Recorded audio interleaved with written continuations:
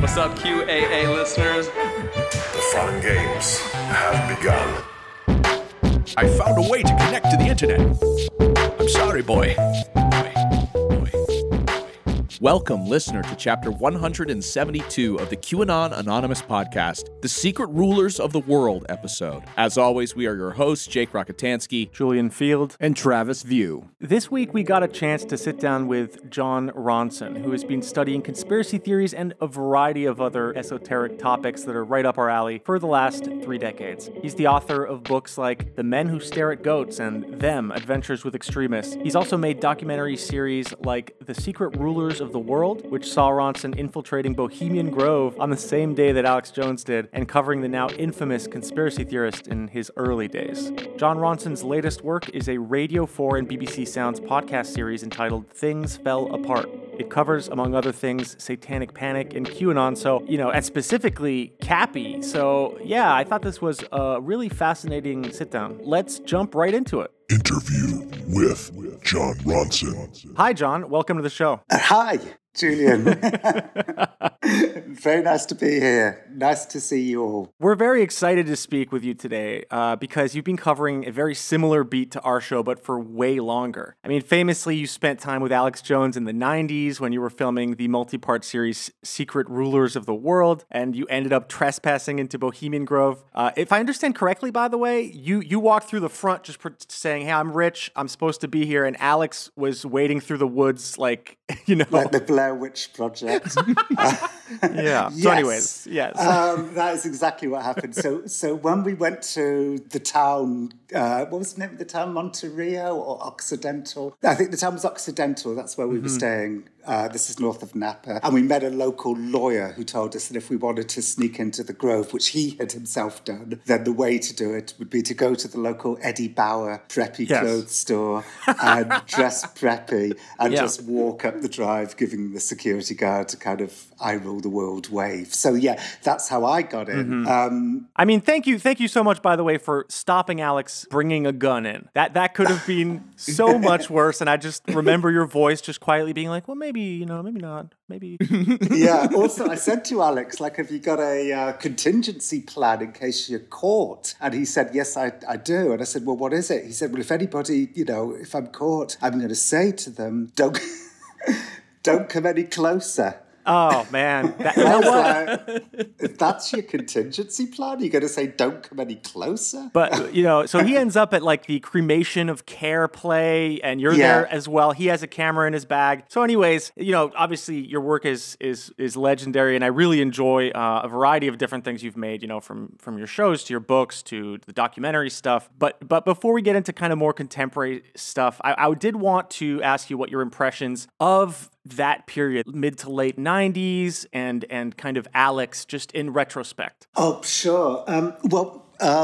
He was different to how he is now. There was less malevolence. When I first started saying that, I said it slightly hesitantly because I wasn't certain. It's not like I've watched every episode of InfoWars, from the mid-90s on. But that was certainly my impression. And in the subsequent years, people who know a lot about Alex, I always check with them. I say, is this true? Like the Alex Jones of the 90s felt a less malevolent figure than the Alex of today. And it's always confirmed to me.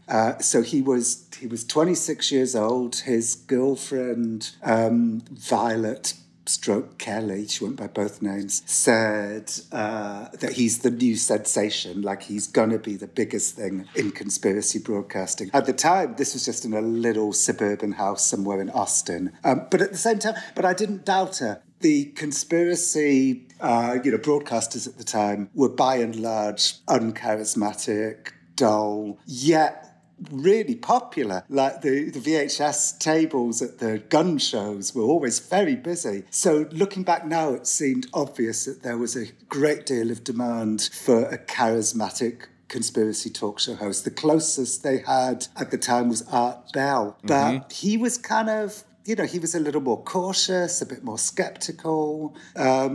Whereas Alex, of course, was balls out. Even decades before he started doing really malevolent things like hounding the parents of children killed in school shootings. He was still very eloquent with his Mayan and Aztec this and that. But the stuff he was upset and angry about back then was more reasonable stuff, like Waco, Ruby Ridge.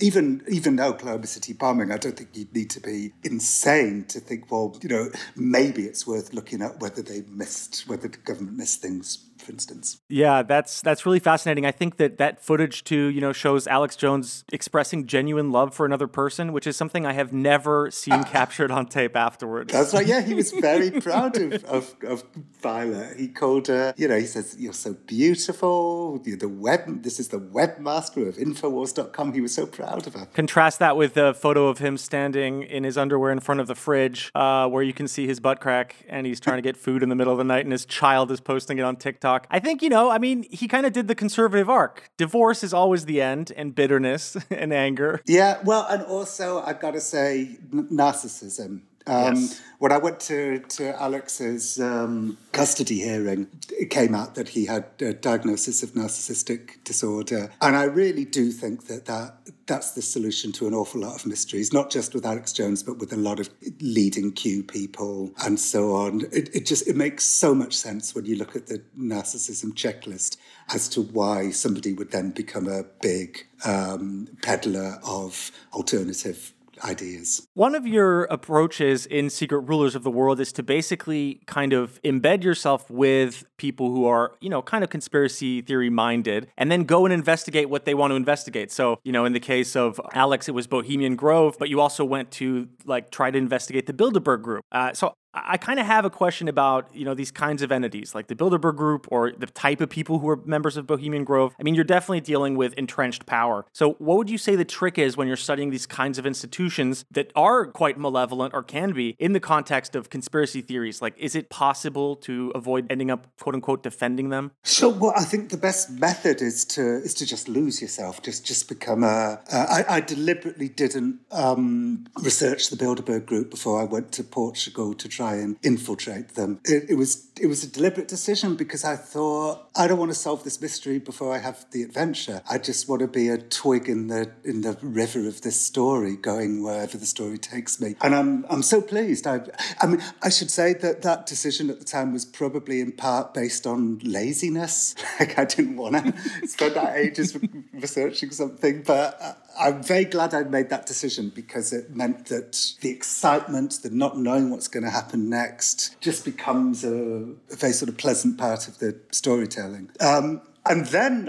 your job, I suppose, is to try and see it through the eyes of the conspiracy theorists, to try and lose yourself in the maze of the story, and really not worry about rationality until you get back home and you've got all the material. And that's when you start to pass through it all, thinking, well, how am I going to tell the story? And always, because I'm a rationalist, I'm always going to tell the story from a rationalist perspective. But when I'm on the adventure itself, I'm not trying to be rational then. I just want to be a sponge. But just in relation to these larger institutions, once you look into them, how does that kind of compare and contrast work? So that, if the Bilderberg Group is brought up in your movie, you still kind of do justice to, people who do see them, I guess, as potentially malevolent, but maybe not Illuminati baby eaters. Well, with the Bilderberg Group, it was actually quite easy because the way that they see themselves isn't a million miles away from the way that some of the conspiracy theorists see them. Right. They were set up in 1954 as a response to the Second World War. They thought, now what I'm about to say sounds foolish now, but maybe it didn't sound foolish then, which was that we want to take power away from politicians because look what happens when you have an ideologue as the leader of a country. We want to thwart future Hitlers. What's the safest way of doing that? We'll try and move power from politics to business.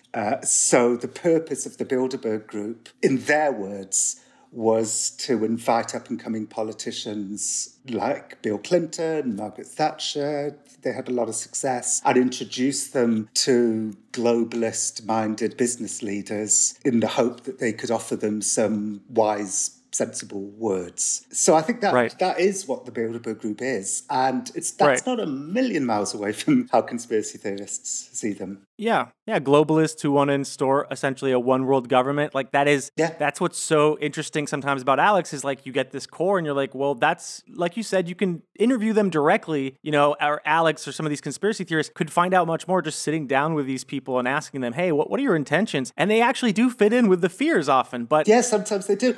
Lord Healy, who was one of the earliest members of the Bilderberg Steering Committee, said to me the idea that we were trying to implement a one world government is exaggerated but not wholly unfair. Right. So, yeah. So one of the oddest things about Alex, and maybe this is to do with narcissism, is that what we witnessed at Bohemian Grove, by the way, you mentioned my Secret Rulers of the World documentary, but in the documentary, I didn't really talk about me going into the Grove. I concentrated it all on Alex. But in my book, Them, I talk much more about what I saw when we were inside the Grove. But yeah, the thing that's most baffling to me about that night was what we saw was really, A, fucking nuts, and B, extremely interesting. And yet, that wasn't enough. There's a phrase in Judaism, Dayenu, which means that is sufficient. Like for me, what I saw at Bohemian Grove was Dayenu. But for Alex, he wanted to put a whole, just slap a whole load of lies on top of it. Like, why wasn't it enough that we saw this extraordinary ritual that was just absurd? Why did Alex have to pretend that we might have witnessed an actual human sacrifice? Like, why wasn't the truth enough? Yeah, you kind of mentioned there was an orchestra. There was an orchestra. This was a play. They had pyrotechnics, stage directions and stuff. Yeah. If you're going to do a human sacrifice, you don't invite the San Francisco Symphony. Yeah. At least you maybe smudge that line in the script where it says, take the baby and now, sacrifice it. Right. Yeah. I want to say that, I feel the same sort of interesting kind of frustration with conspiracy theorists whenever reporting about their beliefs or trying to look into their worldview. I mean, I thought a lot about this with Epstein, with the Epstein case, which is just a ludicrous, horrifying story about power and money and science and fame and the top 0.1% of society all getting together.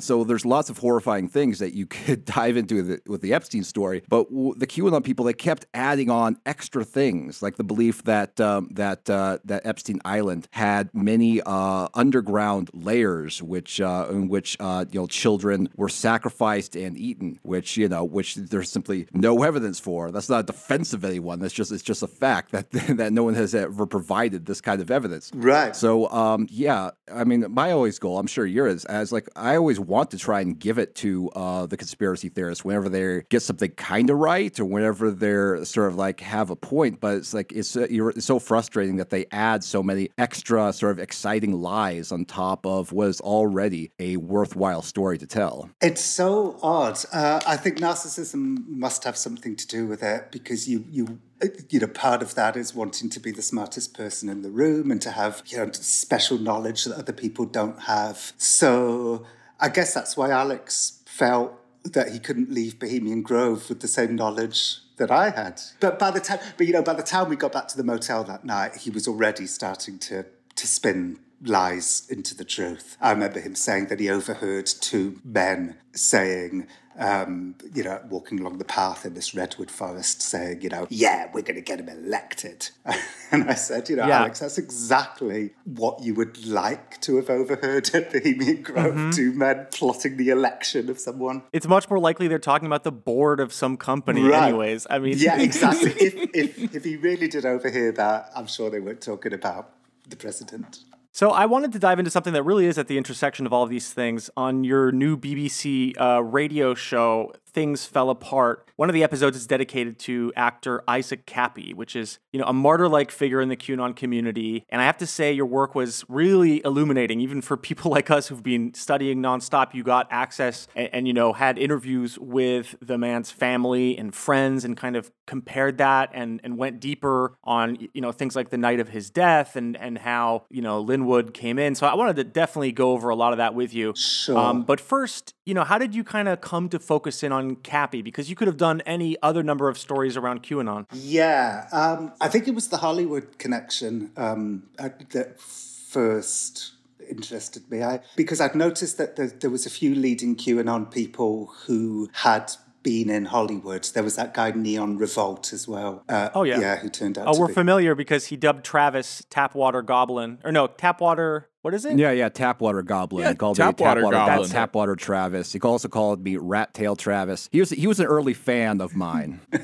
He put him in a Q-Man centipede in which he was, I guess, just one in a chain of different journalists eating and, you know how the centipede works.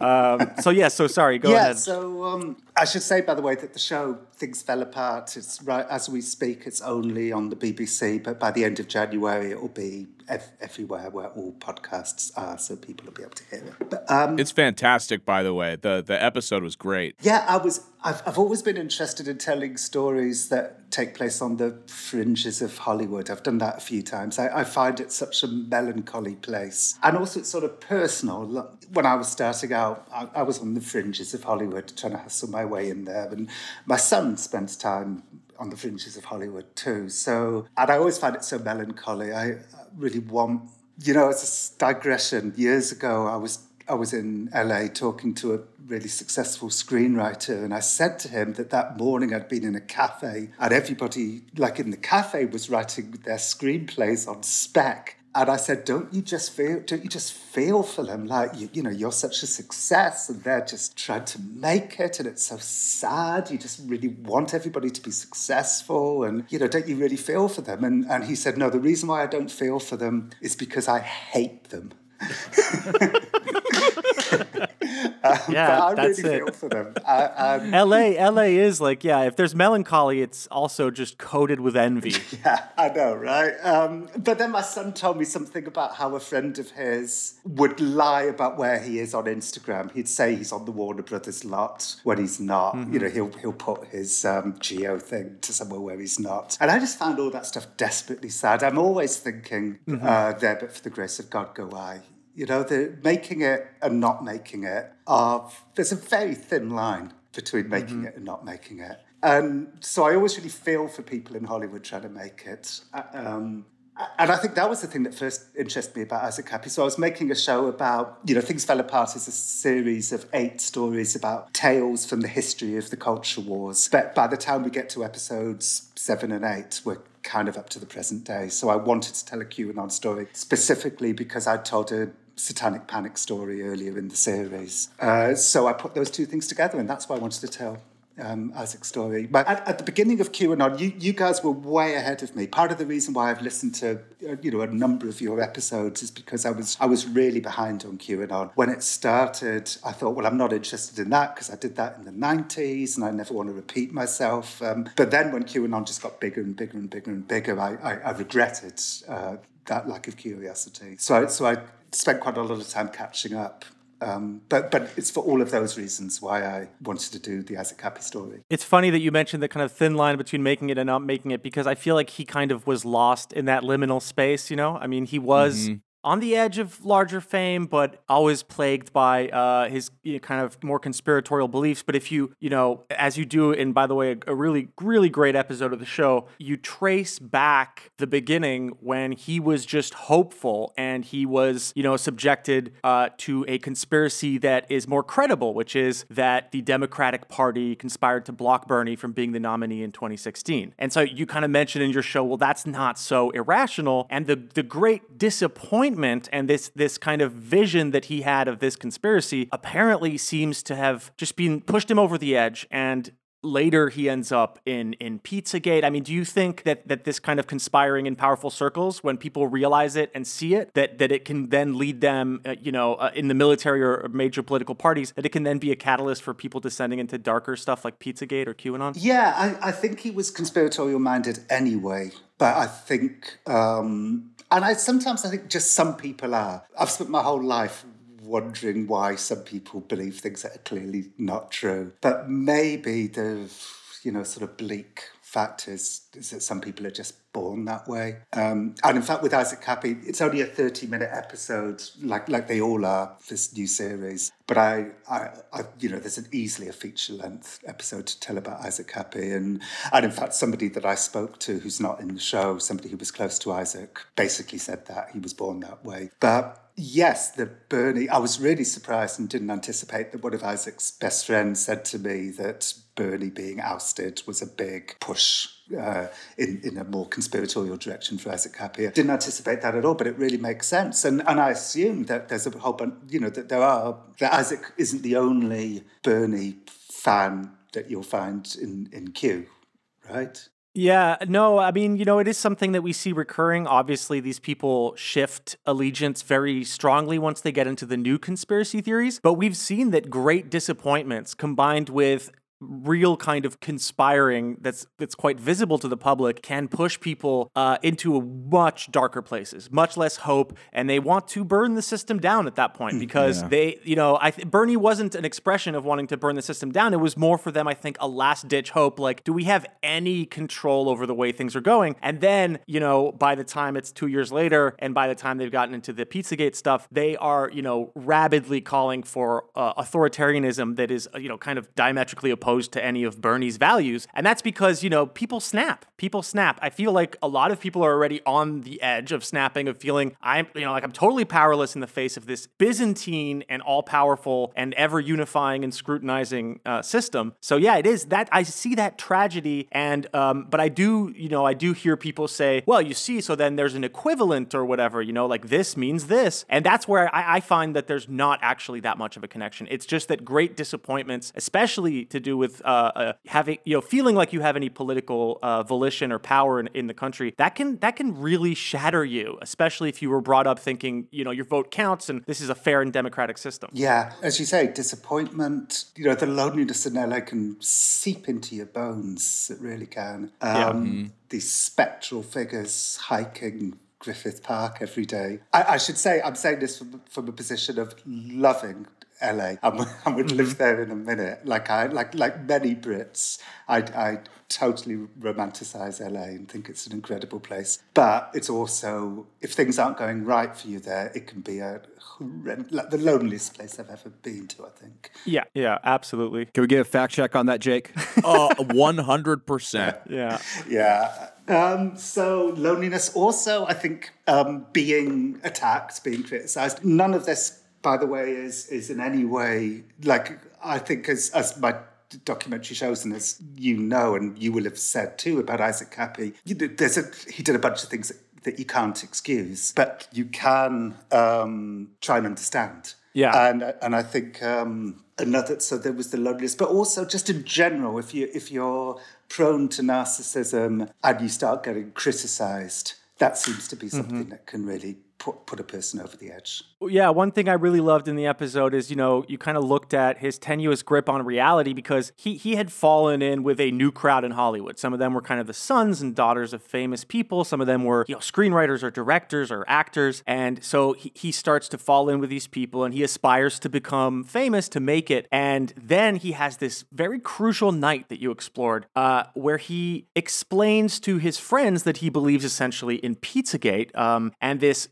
couple of close friends in these kind of Hollywood circles, they basically start to put on an act and they pretend, oh yeah, it's real and we're holding a child in a secret room in this house. And somehow they let him walk away without ever clarifying. It's not clear what happened there, but could you kind of explain that? Yeah, well, what you said, Isaac confided in these two friends who were, successful Hollywood people, that he believed in Pizzagate. And yeah, they put on an act. They said, we have a child, it's all true, and I've got a bookcase, and if you come with me and we press a button on the bookcase, then there's a dungeon and there's a child, and if you rape the child, then you will be a successful person in Hollywood. And yes, for some reason, Isaac left that night without any sort of closure, without them saying, presumably, without them saying we're fucking with you, because he certainly left that house believing that they weren't kidding, and he was haunted by it. Yeah, and to me that is an insanely cruel act. It's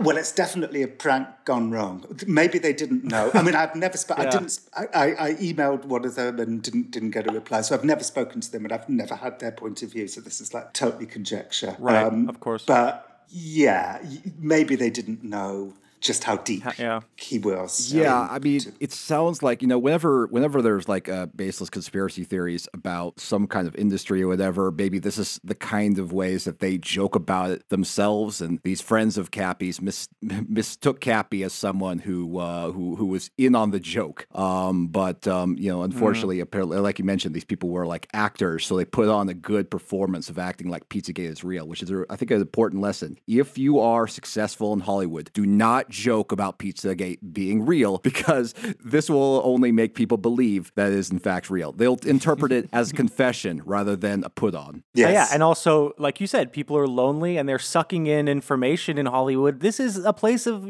hungry ghosts, and don't feed the ghosts trash. Yes.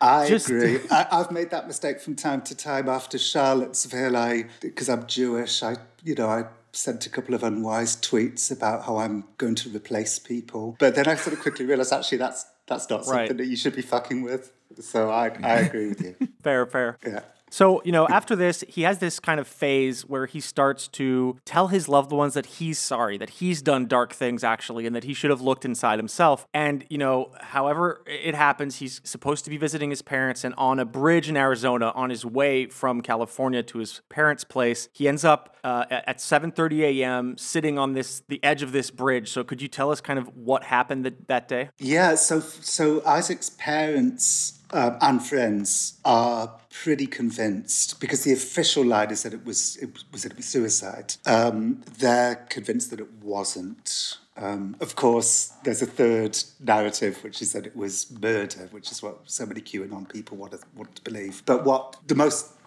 plausible story, I think, is the parents' story, which is that he was on his way home to see them. This was Mother's Day. He was depressed, but he's on his way to see his parents. It's early in the morning. He's sitting on a bridge with his back to the drop, taking in the morning light. Looks like he's just enjoying the sunrise. Some guys come over, drive towards him, think he's about to kill himself, try and save him, drive up really fast, and he doesn't see them, and then he sees them and he topples backwards, or if you believe the official report, pushes himself backwards, right, and dies. That's what his parents believe, that it was an accidental death and not suicide. Yeah. Very tragic. Something I didn't have time to put into the show, but I'd like to ask you guys, was this dead man switch thing? Did you know about this? Yeah, the idea that he had kind of put aside some documents that would be released in case of his death. And they were released, and it was this absurd video in a bathhouse. Oh, yeah. I did hear about that. Yeah, there's nothing to that. That happens every time a major conspiracist dies. When Robert David Steele, major QAnon promoter of adrenochrome, the ex-CIA, died, there was lots of rumors on Twitter that there was a dead man switch releasing previously unseen emails, which is kind of ridiculous. But the same kind of thing happens very frequently whenever a conspiracist dies. I mean, the same thing happened with what's his name, the antivirus guy, John McAfee. Same McAfee, thing. Yeah. Oh, yes. When right, John yes. McAfee died, the exact same thing. People claimed there's going to be a dead man switch, and there's going to release all this secret information. I mean, it's just like a common trope whenever a major conspiracist dies. There was this also thing with John McAfee where after he had passed away, somebody posted a large Q to his Instagram account, right, Travis? That's right. Someone with access to McAfee's account posted a large Q after he died. So that was a lot of fun. Well, now I'm interested, though, John. Tell me, was there anything interesting in that video? Or, I mean, what do you make of it? Well, so it was a short video. When I first saw it without any context, I was like, what the fuck is this? Without any context, it's a startling video. It's very short, and it's these very young girls wearing kind of togas, like something. Oh, wait a second. Yeah. That is actually just footage that has nothing to do with him. That is an image that's been passed around to talk about child sacrifice forever. Right, because it turns out to be a spa in Turkey or something. And it's some kids playing dressing up. Right. What I couldn't figure out, and I don't know if you know, is that particular video is considered to be the Isaac Cappy Dead Man Switch, but is it just a bullshit thing that has no relation whatsoever? As far as I know, that video was floating around before Isaac Cappy passed away. That is a video that gets floated around or screen capped and put into memes about child sacrifice and supposed proof. So I've seen that passed around a lot without his name. Now, I might be wrong, and we might have to cut this entire part out, but we'll see. We'll see. But I wouldn't give that one too much credibility. I don't think he shot that video. I think it has nothing to do with him. Whether it was introduced after his death or not is kind of irrelevant to the point that, that is not Isaac Cappy's video. Isaac Cappy isn't in it. There's nothing about it. Yeah, the only sort of salient thing was whether or not that video was directly linked to Cappy's death, but clearly it sounds like it wasn't. Oh, because it's clearly bogus. Like wherever it came from and whenever it first came out, it's bogus and it's been debunked. But I just didn't know whether it really was the thing that Cappy was referring to when he was talking about Dead Man Switch. Yeah, that is fascinating. Yeah, because there is video. I mean, he was so paranoid and clearly mentally ill in those last few days and weeks, and all the videos he made were very worrying. He seems emaciated, he seems depressed, and it's very clear, I think, to anybody except the QAnon people who just wanted to use him at that point, that this is a man who was very vulnerable and was going through a really difficult part of his life. Yes, yeah, absolutely. And then, after that, this QAnon lawyer, Lin Wood, who we've covered quite a bit on the show, he pops up a year and a half after Cappy's death. Can you just tell us a bit about what happened there? Sure.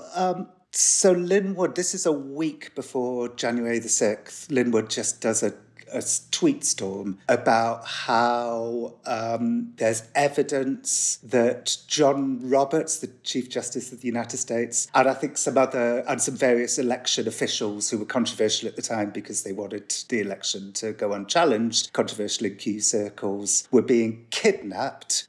John Roberts, there was a video of Chief Justice John Roberts being forced to kill a child. And Isaac Cappy was given this evidence and he was going to give it to Trump, but was murdered before he could. So Lin Wood was posting all of this stuff in the days before the January 6th insurrection, which was so surprising to me because when I first heard of Lin Wood, it was for very... Lin Wood had defended Richard Jewell. He defended the Covington, Kentucky kid, which turned out to be a miscarriage of justice. So he'd done some good work, Lin Wood, and then suddenly something happened. He just, as Jonathan Swan said to me, the Australian political columnist, said, well, they're all swimming in the same mire. They're all reading the same stuff online. You would think that this incredibly important lawyer would have proper information at his fingertips, but no, he's reading the same shit that everybody else is reading, and they're all succumbing to it together. Yeah, I think that's a really interesting kind of point that we can depart from, which is the idea that, at this stage, it's like, I can't believe Lin Wood did that. I mean, Donald Trump was retweeting Q. Donald Trump basically, at least he failed to turn on Q. So there's this irrationality at the top that one would assume doesn't exist in a system like this. And you kind of covered a really interesting aspect of this in the Men Who Stare at Goats and the documentary that came out of it. And it explores this kind of new age irrational idea cloud that seemed to float into high-level American military and intelligence agencies thinking. Yeah. And there's all these project names that are incredible, like Project Jedi, Project Stargate. Yes. And the First Earth Battalion. I mean, this is fascinating. So tell us broadly about, irrationality at high levels and how New Age irrationality, has kind of been a historical thing. Yeah, absolutely. I should say I give Trump less credit for being credulous because there was a really interesting quote of Trump's when he was talking about Sidney Powell, another sort of Lin Wood partner in crime, where he said, like, Sidney Powell was on the phone and he's got her on speakerphone and she's like ranting about this and that, about Dominion and this and that. And Trump puts her on mute and he's laughing and he's saying she's crazy. And then he says, but sometimes maybe you need a little crazy. Yeah. So for me, that says Trump knew exactly what he was doing when he was utilising the craziness of the people around him, like Linwood and Sidney Powell. Unlike, I'd say, the people from the 1st Earth Battalion. Yes. Back in the 70s. Yeah, I mean, I look at Linwood and Powell, and they were kind of like these berserker heretics, like sent to self-immolate, you know? Right. Yeah, Trump's interesting because at the same time, he seems to believe a lot of this stuff, but also understand how it can be used politically. And that feels much more cynical and much more rational. When Trump says she's crazy, sometimes you need a little crazy. This is in the days before January the 6th. You've got to think, well, that's a rational act. Yeah, I mean, he was tired of Pence, who gave him the actual rational response and said, no, actually, I won't play along. So I think he was looking, for just people who are willing to destroy their own reputations and like sacrifice themselves to the great Moloch mouth of Trump, Yeah. So after my Bohemian Grove adventure, I was giving a talk in Ireland, and somebody said to me, look, I know what you think of Bohemian Grove. I know what Alex Jones thinks of Bohemian Grove. This was during the Q&A. But what did the Grovers themselves think of it? And I thought that's such an interesting question. And I said, like, I think I was the only sane person in the entire Redwood Forest. Like, everyone was taking this ritual seriously except for me. And that's what gave me the idea to write The Men Who Stare at Goats. Like, okay, I've done irrationality at the fringes of society, but now I want to try and tell a story about irrationality at the heart of power. And we were flailing around forever. We wasted like 2 years trying to find the story. And then suddenly, I was in Las Vegas, and I was talking to a guy called Ray Hyman, who's a famous skeptic. And we knew there was a tiny bit of this iceberg that was above the surface. And it was that there'd been this thing called Project Stargate, which was remote viewing. Military people were told to sit in a room and try and be psychic. And they were in there for years. And because they were black ops, they had no coffee machine. So it's like being black ops tends to be a real problem because you've got no budget. So you have to bring your own coffee into work. And when your building needs maintenance, there's no maintenance budget because you're black ops. So they were just getting more and more kind of miserable inside this room at Fort Meade, trying to be psychic, having to bring their own coffee into work, which they were very resentful about. And then they kept this team of psychic spies were being passed. 1 minute they're with military intelligence, 1 minute they're with special forces, 1 minute they're with the CIA for funding. And when it goes back to the CIA, there were some people in the CIA who thought, like, we don't want to do this anymore. We don't want a team of soldiers trying to be psychic. So they brought in this guy, Ray Hyman, to assess it, knowing that he would assess it skeptically and it would be closed down, which is exactly what happened. So I met Ray Hyman, and I didn't want to do a remote viewing story because a good journalist called Jim Schnabel had already written a book about it. So I didn't want to do somebody else's story. But when I was with Ray Hyman, I said to him, when you were there assessing these psychic soldiers, did you happen to notice anything else happening? And his eyes lit up. And he told me the stuff that he'd never really told anyone before. That there was a lieutenant colonel who was trying to train his soldiers to fast for months at a time. And there was a general who thought he could burst clouds just by pointing at them. And this was General Stubblebine. So suddenly I had a couple of names. And it turned out that General Stubblebine wasn't only trying to burst clouds. This was a 2-star general with 16,000 soldiers under his command. But was also trying to walk through his wall at Arlington, because the atom is made up mostly of space, and the human body and the wall are both made up mostly of atoms. Clearly the problem here is the word mostly, but because he'd literally try and walk through his wall and would just bump his nose. And then I'd learned more that they were trying to kill goats just by staring at them. This was being done at Special Forces at Fort Bragg. And one guy had actually managed to do it. A man called Guy Savelli had managed to kill a goat just by staring at it. And I said, this is great. But the guy said, but the problem was that his heart got damaged in the process. And I was like, what, was the goat psychically fighting back? And he was like, no, it's what's known in paranormal circles as sympathetic injury. So suddenly this whole secret stuff killing goats by staring at them, trying to walk through walls, all of the shit that nobody knew anything about was just open to me. So that's how I ended up writing that book. Yeah, I loved the kind of tiny subsection of the story where you explore that they started with dogs, but nobody wanted to do that to dogs. Yeah. And they switched to goats. Right, so they switched to goats. It was determined by an animal psychologist that people find it hard to form an emotional bond with a goat. Or harder. I think the reality is that dogs have really strong psychic defenses, and they found that out very early and said, no, we need a more vulnerable target like a goat. All right. I met the goat starer, Guy Savelli. They were filming me. I met him in Ohio near Cleveland, and they were filming me the whole time. And they finally confessed to me that the reason why they were filming me was in case I was Al-Qaeda and just pretending to be a journalist. Right. And I think the moment that they realised that I wasn't Al-Qaeda was when Guy Savelli told me that his daughter was in the chorus of the movie Chicago as one of the dancers. And I just sort of screeched, oh, I love Catherine Zeta-Jones. And they all kind of relaxed. I think they probably thought even a deep cover Al-Qaeda operative wouldn't think to go that effeminate. No. You were back undercover. Yes.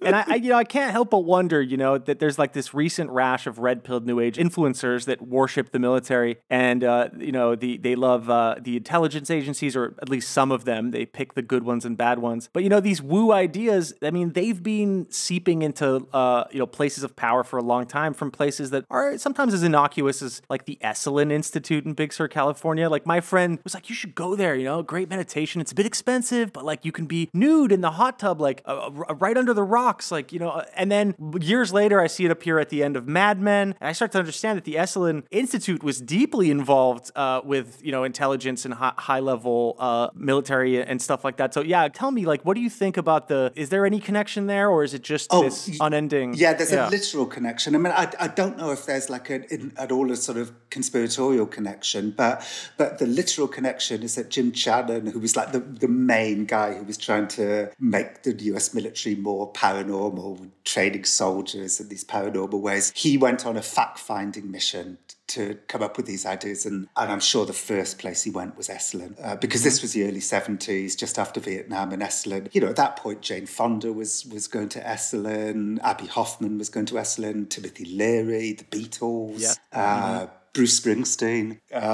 So it's no surprise that Jim Channon would end up at Esalen. But I think he probably my guess is that he went to Esalen, went to the workshops, did a total encounter group, did all of this stuff. But it's not like there were people at Esalen who were saying, you need to take this back to the military. Like, I don't know if that happened, but I doubt that happened. I think just like you would experience if you went to Esalen, that's what Channon experienced. And then he took what he wanted back to the military and just adapted it in military ways. Yeah, which is very funny because, now we have this, like Havana syndrome and whatever. And I think it's kind of representative of the fact that all of this ends up weaponized. When you hung out with these guys, they all wanted to twist your fingers, show how they could psychically knock you out. Like it all ends in like this brutish kind of boring violence. Yeah. And it seems like they brought, some of the drawings. Oh, you'll carry a baby goat into battle, or you're going to have a speaker that plays soothing tones to the enemy. And those ideas are very quickly stripped down to like, oh no, I'm going to explode your brain with my mind. So what do you think about,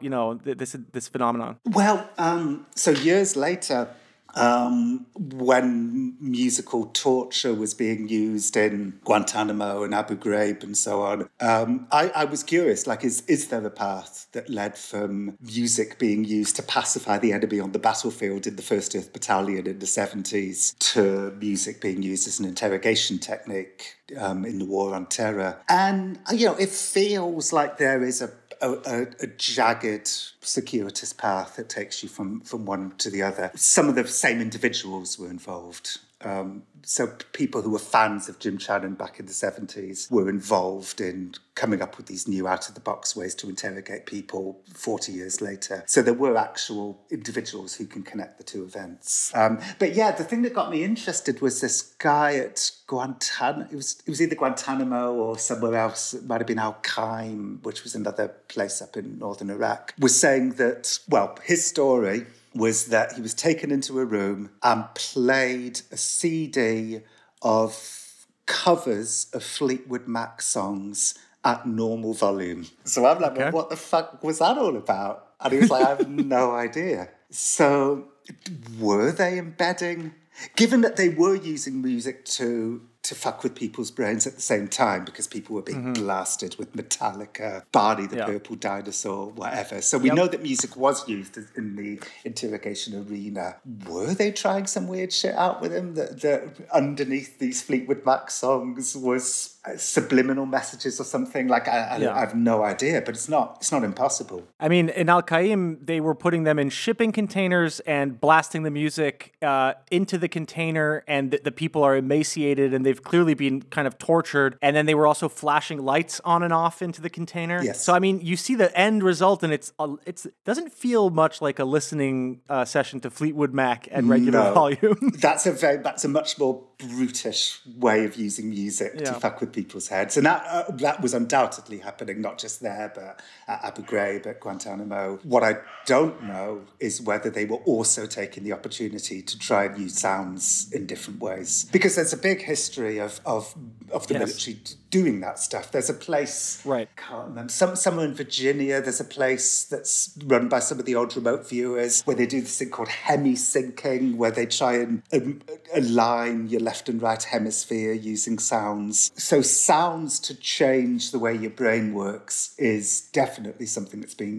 that's historically used in the military. So you have these kind of, stuff that is written in the documents and, employed by the military. And then you have theories about foreign sonic weapons coming up with Havana Syndrome, which when I watched, your work, I was just thinking, oh my God, it's just an inversion of that, right? The enemy is actually doing this stuff, which, by the way, we haven't really proven works, but they're doing it. They have a secret weapon, and we are catching this specific syndrome from it. So, I mean, what did you make of Havana Syndrome? To be completely honest, I've been so busy this year making things fell apart that even though obviously I've seen articles about the Havana Syndrome, I haven't really done any proper research. You probably know more about it than I do. I mean, has anything been proven yet? Well, we have a good episode on it, and no. In a rationalist chain, there's multiple breaks. One is proof that this weapon exists. Second, proof that it was used by the Cubans or the Russians or the Chinese, then proof that the syndrome exists, then proof that the syndrome is connected to this said attack. I mean, there's lots of chains that are just totally shattered. There's no actual connective tissue there, unfortunately. But there is a bill passed by Congress now, so it doesn't matter. I have a feeling that, this kind of pilling or woo thinking is just, it's just become, I mean, maybe it always was, but it is endemic. Yes. I think they would say, the military people would say, and in fact did say to me, that the way that they justify it is if the military, it's part of the military's remit to try out-of-the-box stuff, to blue sky think. And they would point to things like the high visibility jacket, which was apparently an early military endeavour. Like that was kind of created inside the military, and look at how it's changed the world. The taser, I think, has a similar lineage. So they would say, look, we have tried this out-of-the-box stuff, and there's occasions when it's worked. They will also say there's stories about women, a baby gets trapped underneath the car, and the parent can summon up enough energy to lift up the car and get we can do these superhuman things when needs be. So they would argue, and I have some sympathy for the argument that, given all of that, then maybe we should try and kill goats just by staring at them. Like, what's the problem? Yeah. I mean, they do very much qualify themselves as warrior monks, and they see themselves as like an integral part of the structure. And apparently they've been giving high-level presentations at the very least. So you do have, basically high-level military sitting in a room doing mantras. Yes, that definitely happened. And they were very, people in Iraq, there was a 1st Earth Battalion. There was an informal 1st Earth Battalion during the Iraq War. It was informal. It was just a fan of Jim Shannon's, and they were there in Iraq. And I think this guy was getting them to do yoga every morning and so on. And I was invited. But the idea of being embedded in Iraq in the mid-2000s was just, I didn't want to go. Yeah, even with the yoga? Even with the yoga. Shame. My wife was like, I'll let you do anything, but don't go to Iraq. Don't go to the hottest place on earth currently. Yeah. I wanted to speak a little bit about this approach you have, this faux naif approach in which you sort of play along with people instead of being confrontational. And then you have also a certain empathy towards your subjects that's consistent across your work. Could you tell us a bit about the reasoning behind that and what kind of situations it's probably gotten you into? Sure. Of everything you just said, I never, other than when I was really young and starting out, I don't believe my naivety is faux. I think it's pretty genuine. I think I have a genuine curiosity for the stories that I do, and I just go in with a lot of enthusiasm and curiosity, and that can come over as faux naivety or naivety, but really what it is curiosity. It's just I've left any ideology that I have, I've just left at home. Unless it's somebody truly terrible. I made a documentary years ago in about 2001 about a pedophile gang in,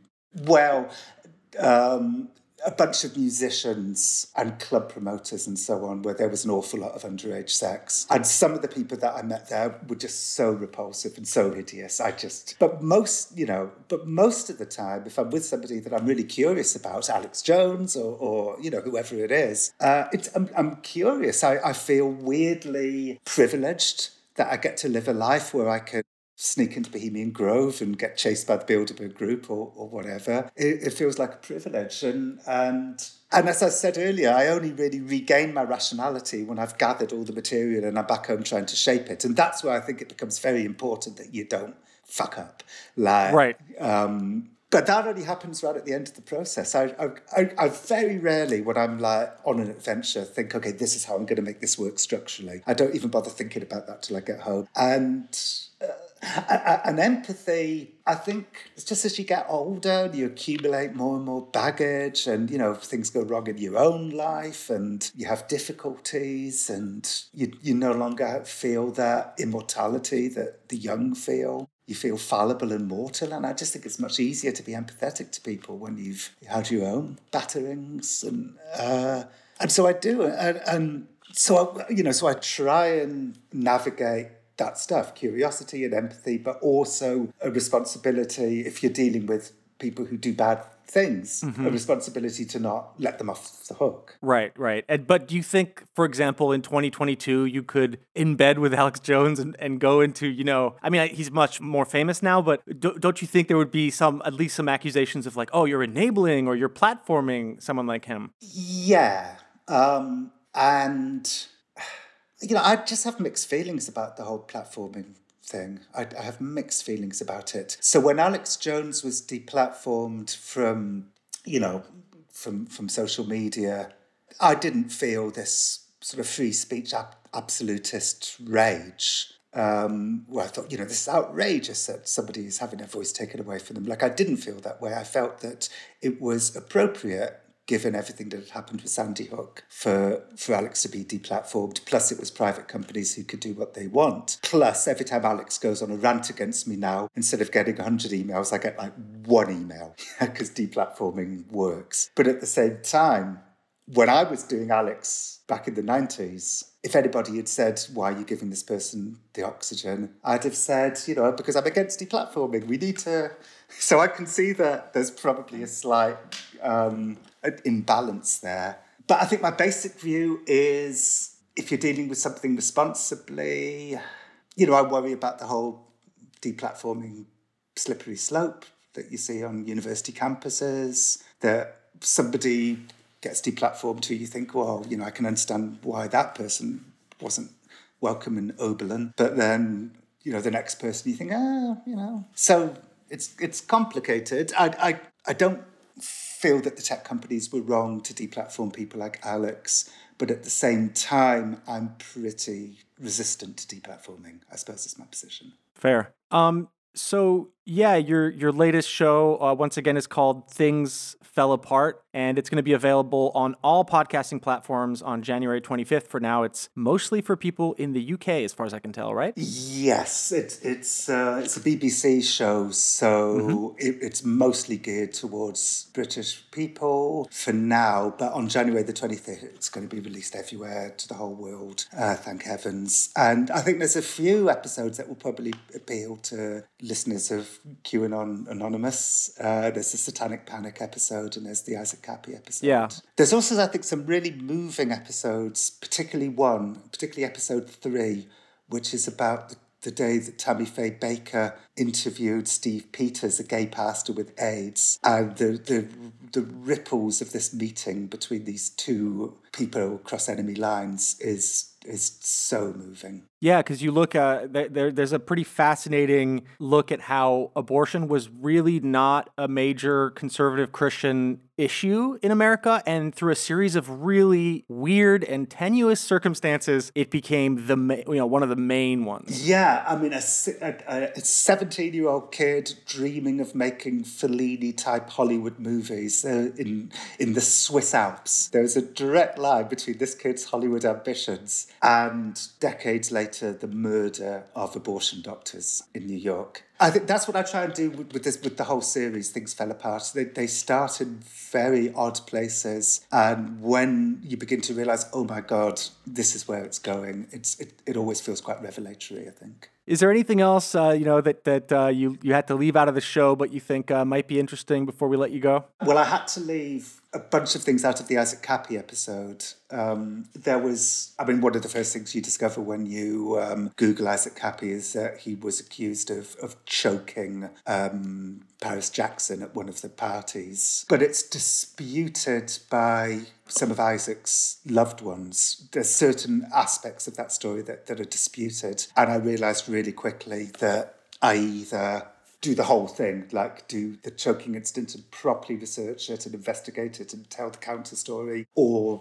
I don't put it in at all. And given the wide scope of that particular story, I decided I just had to leave that out for that reason. If I ever make a 90-minute story about Isaac Cappy, I'd certainly go there. Yeah, that kind of connects with the Jabberwock episode of This American Life, where you had to profoundly explore a series of basically fist fights in Texas to understand whether Alex Jones was lying about being a coward or whether he had really found, the cops doing something dirty. And the whole story is fascinating because you get to find out that, Alex Jones loved to dye his tongue blue and tell people he was Satan in high school and just scare people, you just enjoyed that. Anyway, it's very, very fascinating, and I just want to say thanks for all your work, and people should definitely check out the series. It's great. It's I really enjoyed it, and thanks for letting us get a little sneak peek. So check that out on January 25th, folks, and thank you so much for joining us, John. Yeah, thank you. Thank you. It was really a pleasure. Thanks for listening to another episode of the QAnon Anonymous podcast. Please go to patreon.com/QAnon Anonymous and subscribe for $5 a month to get a whole second episode every single week, plus access to our entire archive of premium episodes. When you subscribe, you help us stay advertising free and editorially independent. For everything else, we have a website, QAnonanonymous.com.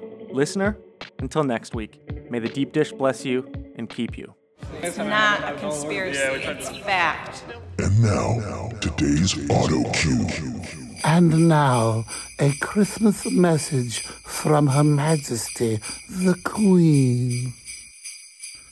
As we all prepare to end the year 2021, I want us to reflect on my late husband, Prince Philip, eugenicist and human exterminist, and wish you all a horrible death.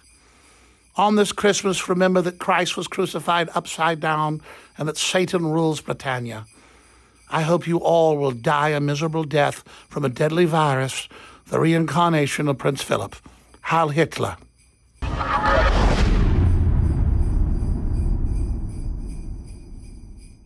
Ladies and gentlemen, I've got some bad news for you. The Queen of England and Bill Gates say Christmas is canceled, and Fauci said don't have your family over unless they've had the poison vaccine. I'm going to follow the orders of the Queen of England, and I'm not going to see my family. I'm going to live in fear and drink their Kool-Aid. Oh, but I forgot the world's waking up and saying, burn in hell, Queen Elizabeth. Burn in hell, Bill Gates. We know who you are, you monstrous killers. We know Prince Philip wanted to come back as a virus to kill 80% of humanity.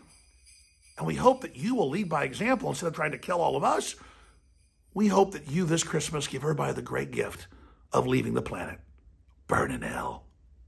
And to everyone else that's pro-human and believes in a pro-human future, Merry Christmas and a Happy New Year.